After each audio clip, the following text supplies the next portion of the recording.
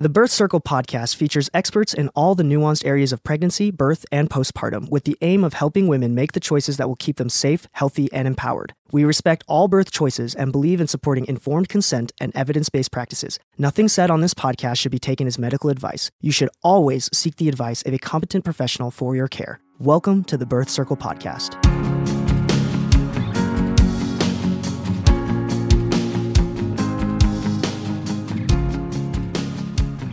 This is Sarah with Birth Circle, and today I'm so excited to have Dr. Betty DeLass with us. She is a world-class pelvic health expert, and she's a physical therapist by trade and has helped thousands of people through her career feel better and move better. I know you're going to tell me that all of the damage that happens during childbirth is not, quote, normal, right? That you can repair and recover, right? Correct. She lives in South Jordan, Utah with her family, and she believes that we're meant to live life to the fullest, and she wants that for everyone. She and her company are devoted to offering the best, most individualized pelvic health physical therapy for preconception, pregnancy, and postpartum. She emphasizes reducing musculoskeletal and neuromuscular pain and dysfunction, restoring and reintroducing movement patterns and exercise, and assisting her clients to reach their personal goals in health and wellness. Thank you so much for joining me. Thank you for having me. Got all of the questions about, and we've talked about pelvic floor on this episode or on this podcast before, but I think that you can just never talk about it enough because the pregnancy lasts 9 months. Great. And we have all the questions about pregnancy, but pelvic floor issues can last the rest of your life if they're not totally corrected, right? Okay. So first thing I want to ask you is true or false? Kegels help prepare you not to tear. False. Okay. Tell me more. Oh, and by the way, she did not feed me these questions. These are my actual questions.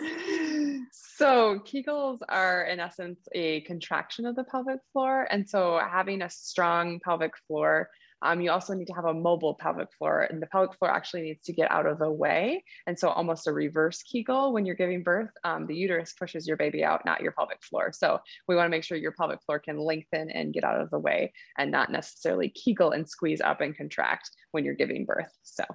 Okay. And does it help if you've done your Kegels, does it help the healing? Not necessarily. So I didn't go to school, and neither did any other physical therapist, to prescribe Kegels because it's way more complex than that. If it were that simple, that would be the cure-all for everything. And Kegels simply is not the cure-all. We're a much more complex being in general. And so we need to look outside the pelvis just as much as we look inside the pelvis to make sure we're getting to the underlying why of what's going on and what's causing those symptoms and what we need to do to really resolve what's happening. So Kegels are not the answer is the short one on that one. Okay, cool. And let me go back up a little bit. What is a Kegel? What is the actual definition of a Kegel? Yeah, the Kegel is a pelvic floor muscle contraction. So I'll even demonstrate it with my hands. So if this is your pelvic floor sitting at the base of your pelvis, when you contract and squeeze up, thinking about like stopping the flow of urine or holding a fart in, that's a Kegel. And then that relaxation is the other side. Yeah. So stopping the flow of urine, that is the muscle that we're talking about. Because when people have talked about Kegels, they talk about like clenching down there, but that feels different than stopping the flow of urine. It's a different muscle. Correct. Yep. So stopping the flow of urine, another analogy I like to use is like picking up a blueberry and then setting it back down, like with your vagina. And then also taking your tailbone and your pubic bone and bringing them together and then apart. Those are other ways to kind of visualize and conceptualize what is a Kegel and am I activating those muscles? So is there any use for a Kegel? I know we're going to start basic. I'm just going to get the Kegel thing out of the way. Yeah. There's definitely use for a Kegel. A lot of times if you're going to cough or sneeze or something like that, where there's a lot of inner abdominal pressure, like we should Kegel against that to not have you leak, but we want to make sure that your pelvic floor can contract and relax depending on the loads that your body is doing. So whether you're jumping, running, lifting, picking up a kid to put them in a car seat, your pelvic floor has to adjust temperamentally through that so that it can control what's happening in your body. Okay. So doing Kegels is helpful to avoid incontinence, but it's probably only just a small part of it, right? very small part of it. So Okay. typically I don't necessarily prescribe a lot of Kegels in general. Like I want to make sure people know how to Kegel and not Kegel. But the only time I really prescribe Kegels myself is if there's actually true muscle weakness and they need to like strengthen. A lot of times it's the opposite of that. People are too strong and they're over tight. And so we have to work on the opposite of it, relaxing or down training some other area of the body. Yeah. Okay. So, I want to go really personal, not in your life personal, but in everybody's vagina personal. Yeah. It is kind of hard to know what's going on down there or what muscles you're activating or where you should. I know, okay, for example, when I've been at births, the midwife will stick her hand in the woman's vagina and say, push my fingers out. And women will often say that was really helpful because I didn't know where to push. It's almost often that we don't even understand our own anatomy or anything down there to really understand. So somebody says the Kegel, and I've never heard it explained the way you did, but that would have been helpful about 30 years ago, right? Right. But so what are some of the things, like, can you just like take us back to pretend we're all 12-year-old, okay, maybe 16-year-old girls, and you want us to understand our bodies and how to really understand what's going on down there. Like lead us through maybe this isn't a good episode for small children in the car, guys. So if you're listening to this now, maybe this is a good time to switch to a different episode, but kind of walk us through learning about our bodies and what muscles we have going on down there. Yeah. Yeah, sure. So I think the first step of that is even just like pulling up pictures on good old Google of saying, okay, pelvic floor muscles, and familiarizing yourself with, okay, what are the muscles down there and what do they look like and where are they and how many are there? Because a lot of times people are shocked, even when they come to see me in clinic. I'm like, okay, here's your pelvic floor, and here are, the 3 layers to the pelvic floor, because there's actually 3 layers of muscles down there. And then here's the first layer, second layer, third layer. And they're like jaw drop, like, oh my gosh, there's that many muscles down there. And so just even recognizing like, oh, here's what the pelvis looks like. Here's where the muscles are.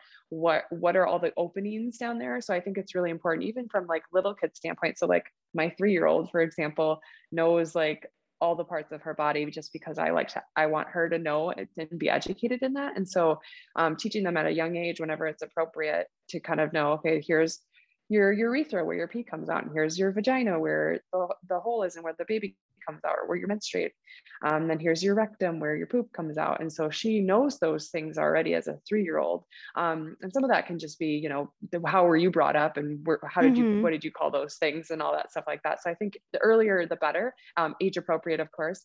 And then, so seeing the anatomy like on a model, and then just taking a mirror down there and exploring yourself to be like, okay, what is this part and what is that part? Oh, there it is, and doing some self exploration. I think too, just getting in tune with your body overall, because from a pelvic health standpoint, your pelvis is part of your system. It's really the grand central station of energy exchange. And so you need to know what's happening from a breathing perspective and from your glutes and like abs and all this other stuff that's around it. So just really figuring out, okay, do I know where those parts of my body are? Where are my glutes? Where are my hamstrings, my quads, my adductors, my hip flexors, diaphragm? Oh. Yeah. Okay. So you're saying, but So what you like, just I'm said, going bigger. yeah, no, I love it. So what you just said, though, it just kind of hit me realization. You said that it's basically the crux of what all these other systems, and it like kind of centers on the pelvic floor. And so if you are feeling unrooted, or if you're feeling frantic in your body, that could be actually just needing to just center your pelvic area, and everything else goes into alignment. Yeah. So oftentimes I see a lot of people that I co-treat with chiropractors as well, where they're, they go to the chiropractor all the time and they're like, oh, you're out of alignment. Oh, you're out of alignment. Oh, you're out of alignment. And then when they work specifically either with me or someone else who does very similar things to me, they all of a sudden are like, oh, why are you not out of alignment anymore? Because we're actually addressing some of that root cause of what's happening in the pelvis and outside of the pelvis and how that goes up and down the chain. So it's definitely in the pelvis and outside of the pelvis. It's not one or the other. So if you haven't had a baby, then can you have pelvic floor damage, or does pelvic floor damage basically only happen after you've had a baby? Or no, anyone can have pelvic floor dysfunction. So even men, they have pelvic floors too. They only have 2 less muscles than women do. So from that perspective, there's a ton really our field is very niched down in many areas. So obviously, I specialize in owners of a vagina, and then there's people who do everything. There's people who do male and transgender or gender reassignment, oncology, pediatrics, and the list goes on for, sexual trauma. Like there's all different sorts of niche areas within pelvic health itself. And so just knowing that from a perspective, and then I see tons of women, and that's kind of why I specialize in that preconception, pregnancy, postpartum phases of life, because there's a lot of things preconception wise that can either be causing musculoskeletal pain or low back pain, hip pain, pubic pain, all that stuff in pregnancy that could be addressed earlier on from a system standpoint to optimize that through that whole span. And then also there's a lot of people too that, and this is something even going back to earlier too, like if you have a daughter or someone that, like is having trouble getting a tampon in or menstrual cup or something like that, it's like, oh, well, you can actually do pelvic floor rehab for that and improve that quality of your life so that you can go ahead and do those things. And then also big picture wise, if you think about it from like childhood and early intervention, if we were to do that from a musculoskeletal standpoint, we would probably have better outcomes later, just like we do with childhood. And then same thing from a like prehab, if you will. So if you do prehab before you have knee surgery or shoulder surgery, we know with research that you have better outcomes than someone who didn't do rehab before. So why wouldn't we apply that to the pelvic floor? Yeah. Why wouldn't we apply that? Prehab. That's so cool though. I just feel like we're so reactive in our culture. Like we get an owie and then we like, oh no, let's fix the owie, instead of going, how did we put ourselves into the position to get the owie? Sorry, I have a little kid, so we're talking about owies and boobies. So what is a pelvic floor therapy session like? Like what do you undress? Are you using models? Yeah. So I'll kind of walk you through the standard.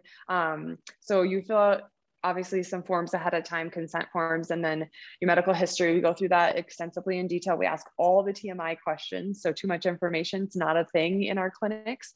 We ask about poop, pee, sex, and like how many times you go to the bathroom, and does it hurt with initial penetration, deep penetration, afterwards? Do you have prolapse at this time, that time? What does your poop look like? Like we're asking all sorts of things like that. And then after we get that detailed history, we dive into a full body movement analysis of how are you moving as a person? How do you bend forward in all different directions, squat, balance, and any other activities that you do or have problems with, whether that's jumping or running or CrossFit, climbing, whatever it would be. And then we'll dive into each individual body part, looking at the spine, the rib cage, the abdomen, the hips, the pelvis, pubic bone, SI joints, mobility, length, tension, relationship of everything, strength.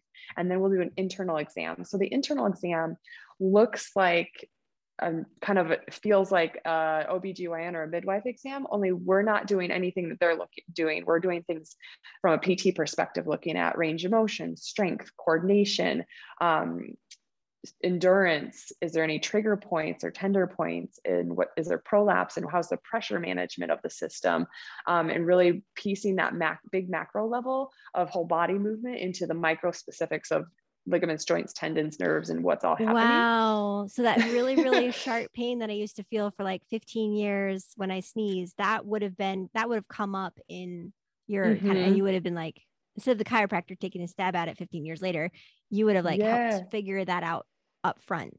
Yep. And so based on all that stuff, then we would do a ton of other, so we can do both vaginal and rectal exams depending on what's going on. Most of the time I try to do both with my patients, but not typically the first day, usually first vaginally. And then if there's things that are going on the backside of the pelvic floor, because the pelvic floor actually sits like this, there's a front triangle and a back triangle. And so one canal you can reach better on some muscles versus the other canal. So for us, it's just another canal to reach muscles. It doesn't really matter to us. I feel like I love how you're talking about it. Just keep talking about it like it's nonchalant. Like, yep. Yeah, it's no big deal. It's an access point. You have 2 access points. Exactly. So, and then from a treatment standpoint, we will address things from breathing mechanics, spine mobility.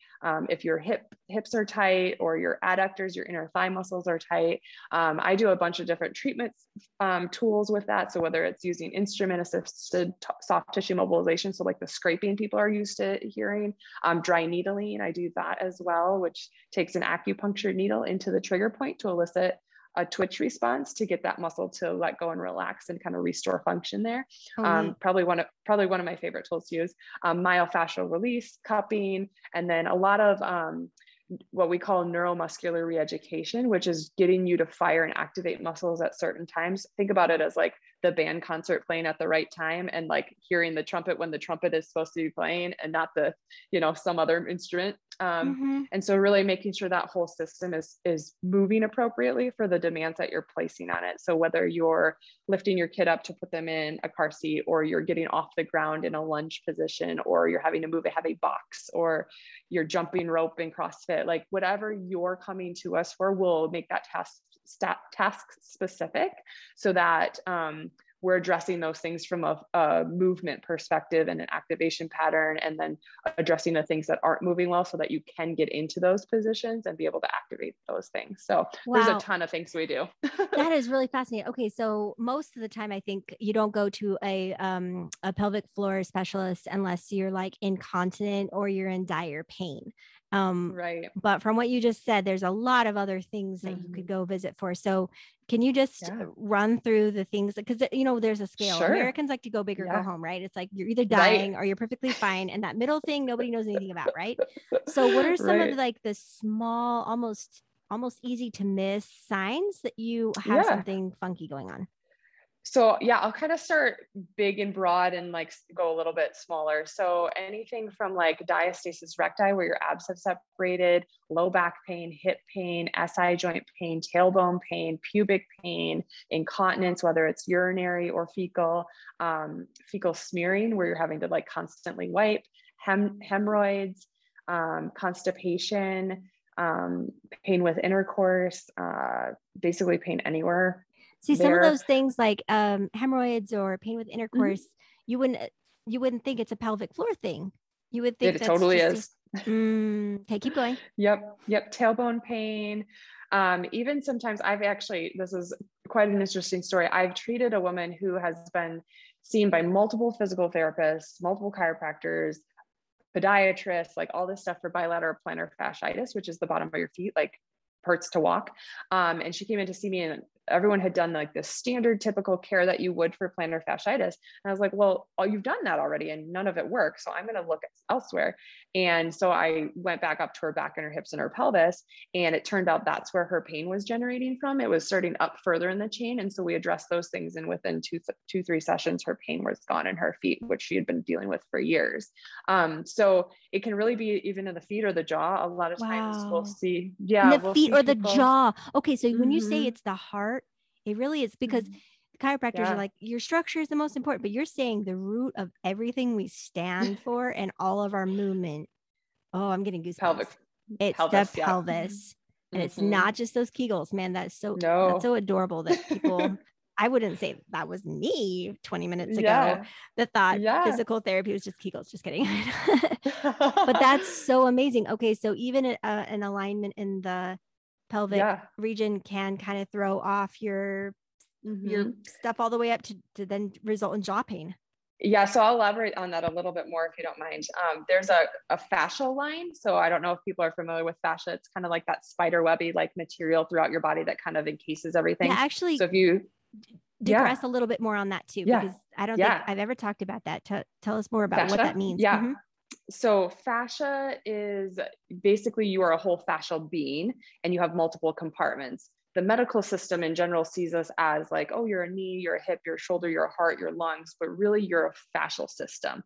And so fascia, if you think of an orange, the skin of the orange is like the skin on your body, and you peel the skin off, and then you have fascia underneath, which is like, you can see all that white stuff, right? And then you can peel the orange pieces apart, and that's fascia holding the muscles together. And then if you take a muscle or an orange slice and break it in half, you see other smaller fascicles, right? Of little things. That's the best way I've ever heard it described. That's cool. And so that's basically you. And without it, you'd be a blob on the floor. And so if you even just Google, you'd be orange juice. That's a great analogy. If you Google the deep frontal fascial line, it literally goes, and they've dissected it out of cadavers where it's like, you literally can keep it intact. is literally goes from the side of your head to your jaw, to your neck, to your rib cage, to your diaphragm, to your hip flexors and low back, to your pelvic floor, to your adductors, to your calves, to your feet. And so very commonly we'll see people that have multiple things, especially with chronic pain, jaw pain and foot pain and pelvic pain. And we'll address up and down that chain. And then all of a sudden, all those things start resolving themselves. And so when people talk, even in birth, they're like, oh, just relax your jaw. That'll help your pelvic floor. There's actually some science behind that. So like if your jaw is tight, your pelvic floor is usually tight because it's one full chain. And so if you think of that as like a rope, right? If you pull a rope and you try and stretch in the middle, you can't stretch in the middle. So you have to work on some of the ends first to then get looser and then have more movement in the middle. So that's how I kind of like to describe the patients a little bit. That is so cool. Okay. So I want to remind myself to ask you later then some of those things we could bring into labor and pregnancy to kind of help things. Yeah. Okay. All right. So sorry, that was a digression from a digression. What was the original digression? You were talking about the jaw. I was talking about the jaw. Okay. You were going to tell us more like how the jaw. Yeah. So that fascial line. So the jaw is connected in that fascial line is what I was trying to connect with that. Wow. So yeah. So really everything in the body is connected. So can you get ear infections if your pelvic floor is out?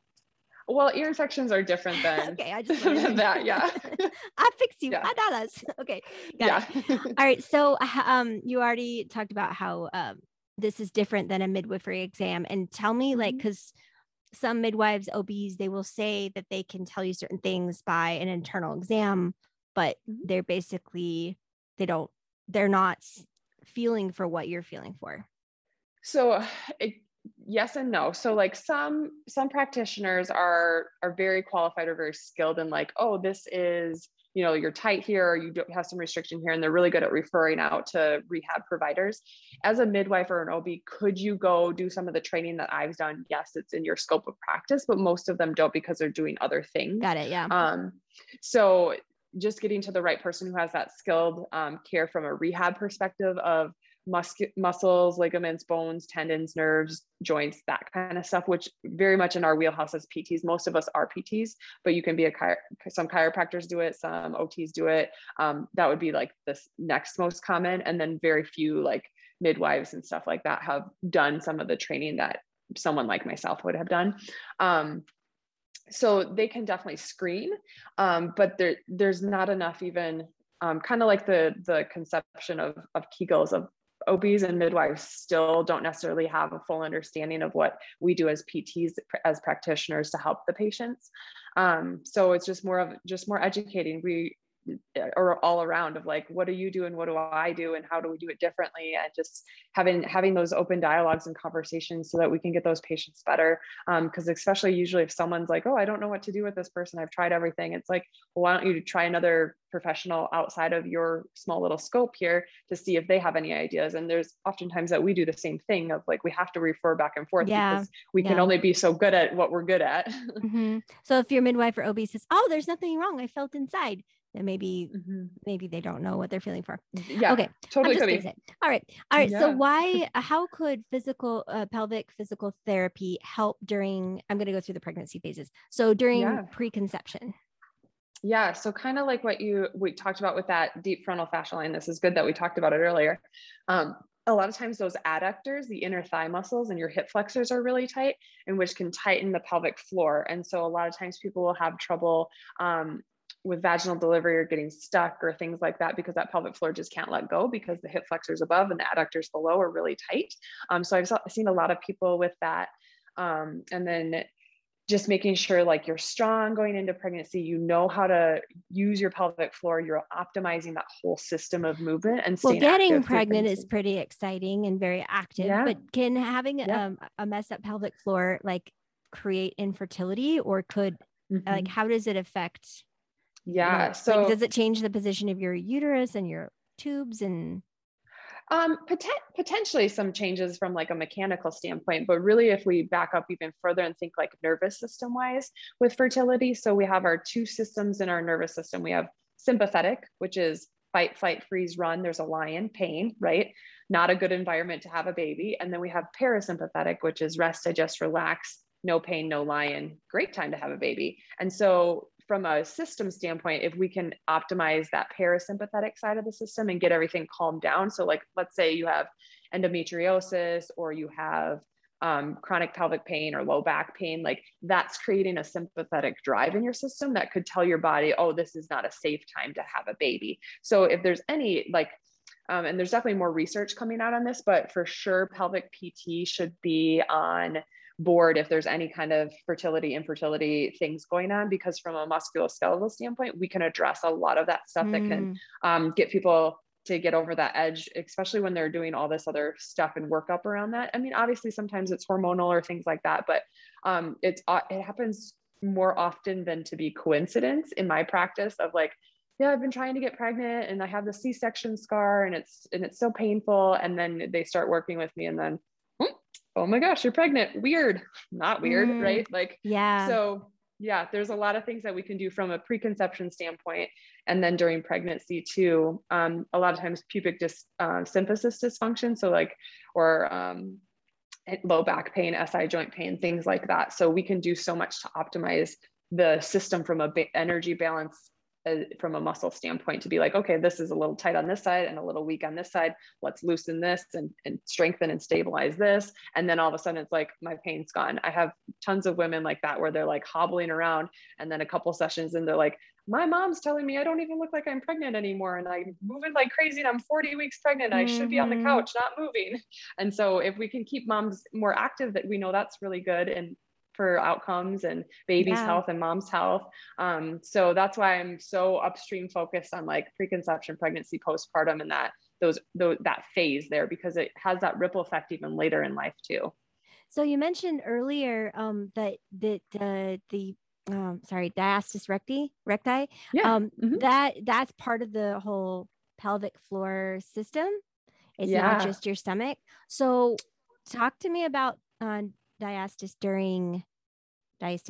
so many different ways to say it. During pregnancy, how can physical therapy, well, first of all, why is it not an optimal thing? Because everybody just assumes your muscles split and that's normal, but why is that not a great optimal thing? And how can physical therapy help during pregnancy to prevent that, or can you prevent that? Great question. So it is a normal occurrence in pregnancy. Almost, I think it's 99.9 or 100% of people will have a diastasis of some kind. Your body's meant to do that at that site right between your six-pack muscles. It's called the linea alba. It's meant to separate to accommodate baby in there. So whether or not how much it separates and does it come back and things like that can depend on genetics, obviously. And then also what's the rest of the canister look like? So is your diaphragm moving well? So if you have your diaphragm on top, pelvic floor on the bottom, abs in the front, and then low back, and it makes like a pop can. The baby only has room to go out, right? So it's going to stretch there. But if you have a really tight low back and no mobility back there, you're going to stretch more in the front because your body takes the path of least resistance, and that's forward. And then, so if we can optimize mobility in the back and in the glute. Yeah, okay. So the people that carry like a torpedo, they're more likely to have this diastasis recti. They have a tighter back versus the people that carry like barrel. I mean, I'm just like, okay, now these belly issues are coming in my mind, like how people. Okay, interesting. Yeah, so it's like going back to, again, it's not just the diastasis recti, it's not just the Kegels, it's a whole system thing. I know, but I like to simplify. I know. No, I'm just like, I just think, oh, that explains why this person at 11 weeks looks like she's 6 months, right? If she's got a tight back but a loose front, is that kind of what you're saying? It could, like, oftentimes that's what I see in practice. It's not always, right? There's always never and always are never options. But I mean, you're saying everybody most of the time there's usually a lot of back tightness, oblique tightness, the sides of the abs, your body so that and then pop back into position a lot easier. Just different things like that, or you're talking about they work really hard on their core and they're super strong. And that's the only area that it can go instead of being also mobile and strong. So just instead of just strong and tight, standard core exercises that are mobile, that are multi-joint involved, full body core things. Really, I like to always say, like, every exercise is a core exercise if you do it correctly. Except sit-ups? How about sit-ups probably not, just because the baby is growing and it's hard to do that type of thing. And you want to make sure that you're not the pressure management that's happening. So a lot of times people talk about the doming of that diastasis. You don't want to necessarily dome through that because you're just putting more force through that. So as long as you're able to pressure manage with dome, breath. is that what you're talking about, the pointy belly thing? Yeah. Where you flex your muscles and it cut points. That was, nobody told me that was going to happen after I gave birth. I was like, what? I have an alien body. There's a lot of things they didn't tell me at the baby shower. Right. Yeah. Wow. Okay. So if people don't have okay, sorry, we jumped ahead of myself. Now to postpartum. So they have this diastasis recti, they have pelvic floor trauma a lot of times. What are some of the most common damages? I mean, you've got some okay. Tell me the most. I'm trying to think too much into the question. I just want to hear about physical therapy and postpartum, because again, like a lot of people don't come until they are really, really in pain or really bad incontinence. So what are some of the things that, they need to come see you in postpartum for?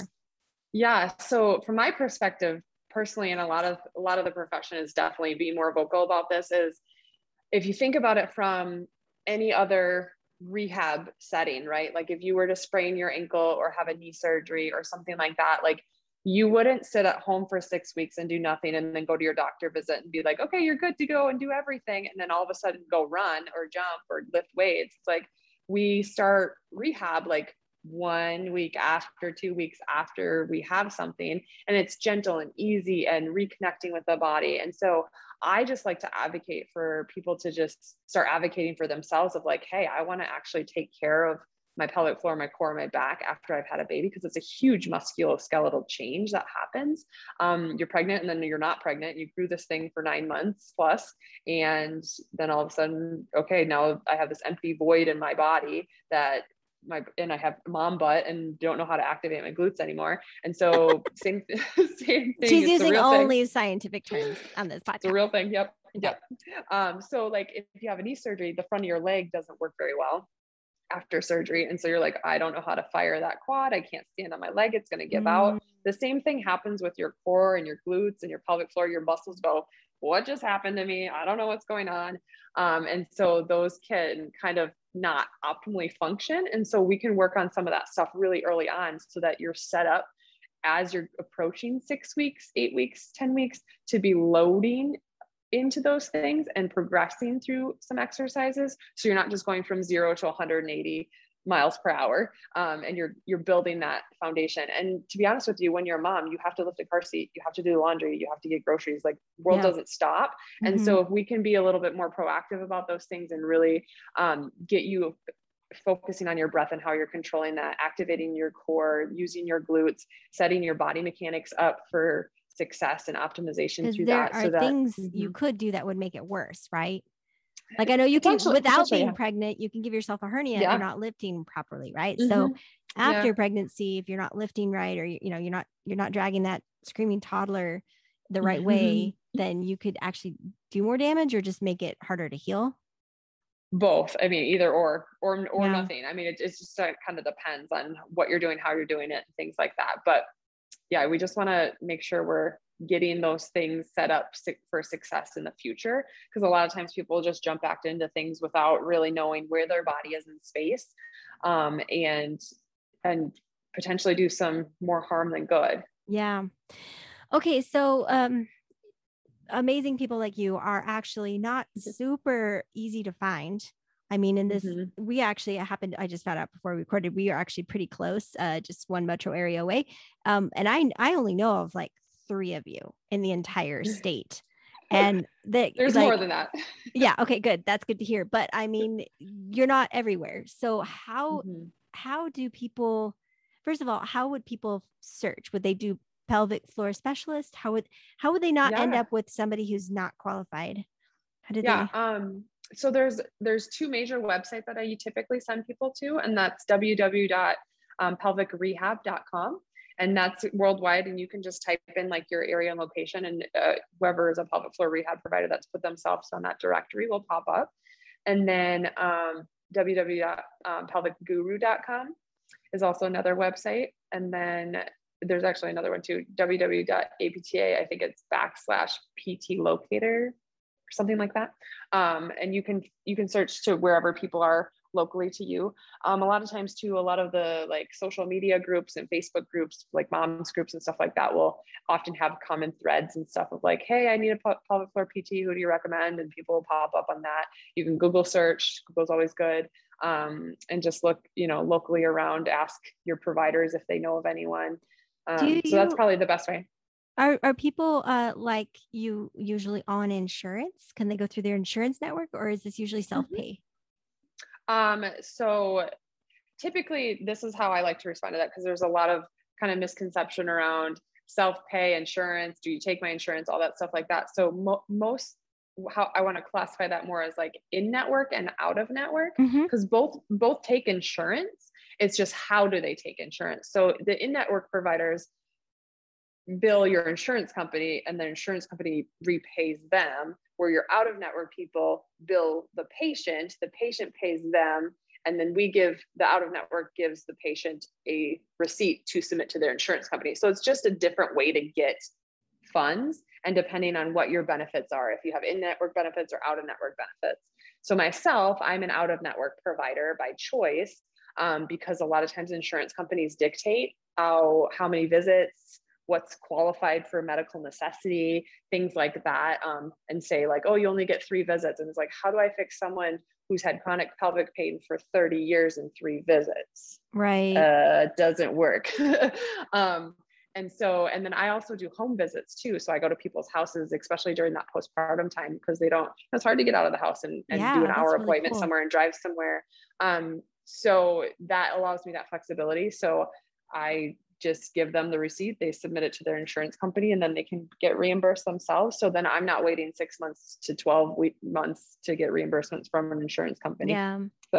Okay. So, and if there's nobody locally, or you don't have insurance, and you can't afford the out of network, there's financial issues. Are there things that somebody can do at home to kind of help soothe, help self-help before deciding that this is actually something that they need to go to see a therapist, no matter what the cost? Yeah, totally. There's definitely like lots of programs out there. Obviously, I believe that like in-person care is best care, because we're going to be able to individualize it specifically to you, because we're the expert at that, right? Like we can kind of cut through all the forest to get to like, okay, this is what you need to do, versus being like, oh, I think this is what I need to do, and you try it.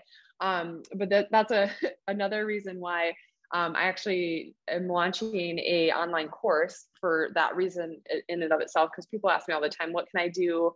I'm not local to you. What can I do? I can't get in to see a PT for 3 months. I'm on the wait list. Like, what can I do at home on my own? And so I'm actually launching an online course called the Optimal Vagina Beyond Kegels. And it's everything. Look at that. Yeah. And it's basically, you know exactly what your market doesn't know, don't you? No. Yep. And then basically anything I want my grandma, my mom, my sister, my friends, and my daughters to know about their pelvic health and wellness. And it really has that breadth of, dives deeper into even some of the topics we talked about today, of like all those things that you can learn educationally from like me specifically as a pelvic health provider, just educating kind of in a format like this, where talking about diastasis recti, I'm talking about prolapse, I'm talking about this, so you can start to educate and understand. I also do a little walkthrough of like how to do a self-assessment on yourself, an internal assessment, and how to kind of gather some data so that you kind of know your body a little bit better.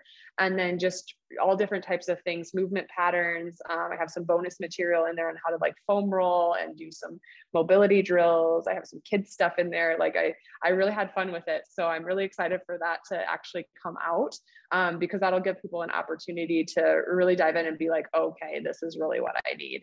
And that's kind of serving that dual purpose there, to give people something to do at home on their own time, in the comfort of their own home, and then also prep them so that when they do get to someone, they're efficient and effective in what they're going to do with them. I love how I didn't even know you had a course, and there you go. There you go. Yeah, people listening. Yeah. There you go. That's what you can do at home. I love it. Cool. Okay. Yeah. So you've mentioned the course. Now tell us how we can contact you, how we can get ourselves in your office. Just, I know you're located in Salt Lake City, Utah. So even out of towners, they can take the course anywhere, but yeah, tell us all about how to contact you. Yeah. So, a couple of the things that I'll offer is obviously the course, and I have some free resources as well that are coming out. And then you can work with me in person and any of my team as well. I have another therapist that's starting in a few weeks, and then remote consultations. So we do that as kind of like health and wellness service, in the sense that, like, say you're somewhere and you're like, I don't know anyone, but I know this Betty girl, and she seems to know what she's talking about, so maybe she can help me find where I need to go.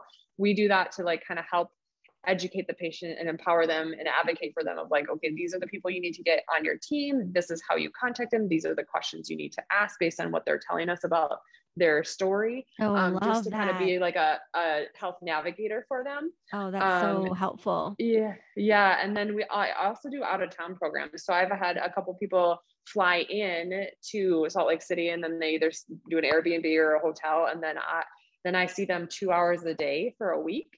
Kind of an intensive program. And then they, with a, home exercise program, really robustly to go back and work on.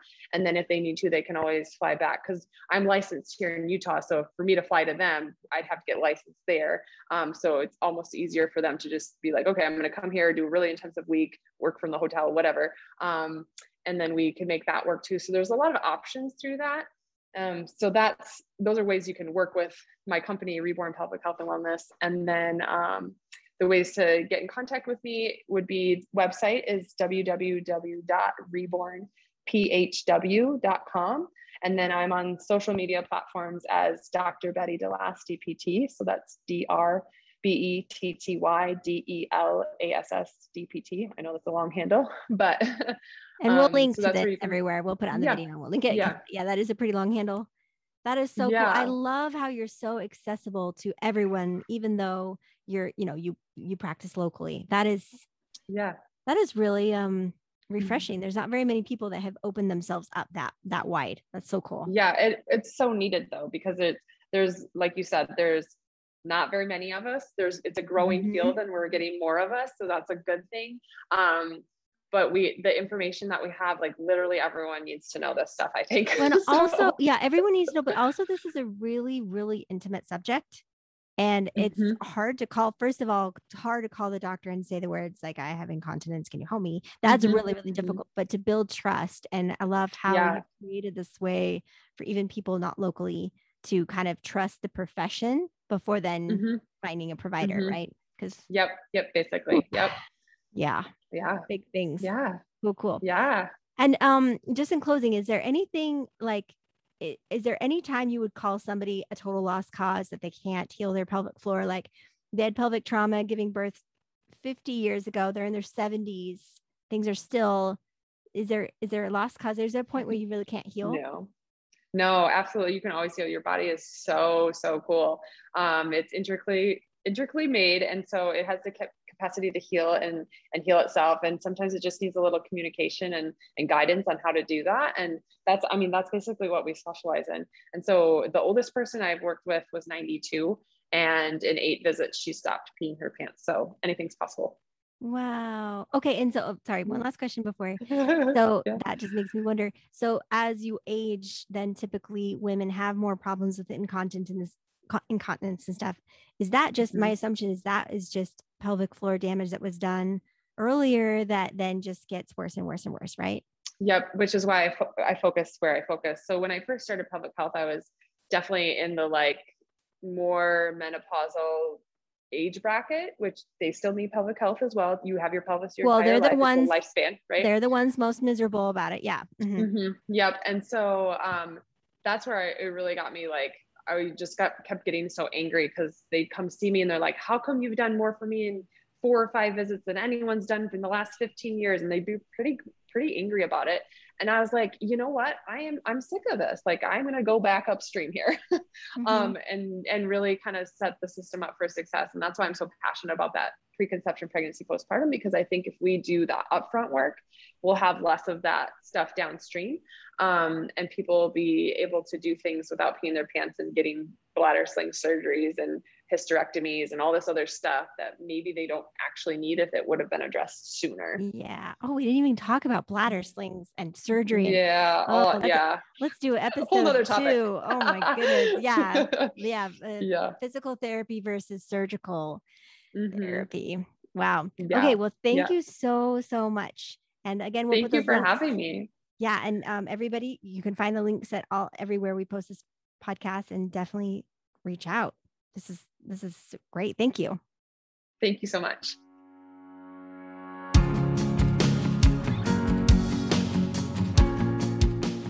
Please visit us at birthcircle.com, join our Facebook groups, or find us on Instagram and Pinterest. We hope you'll use our resources to support your birthing experience.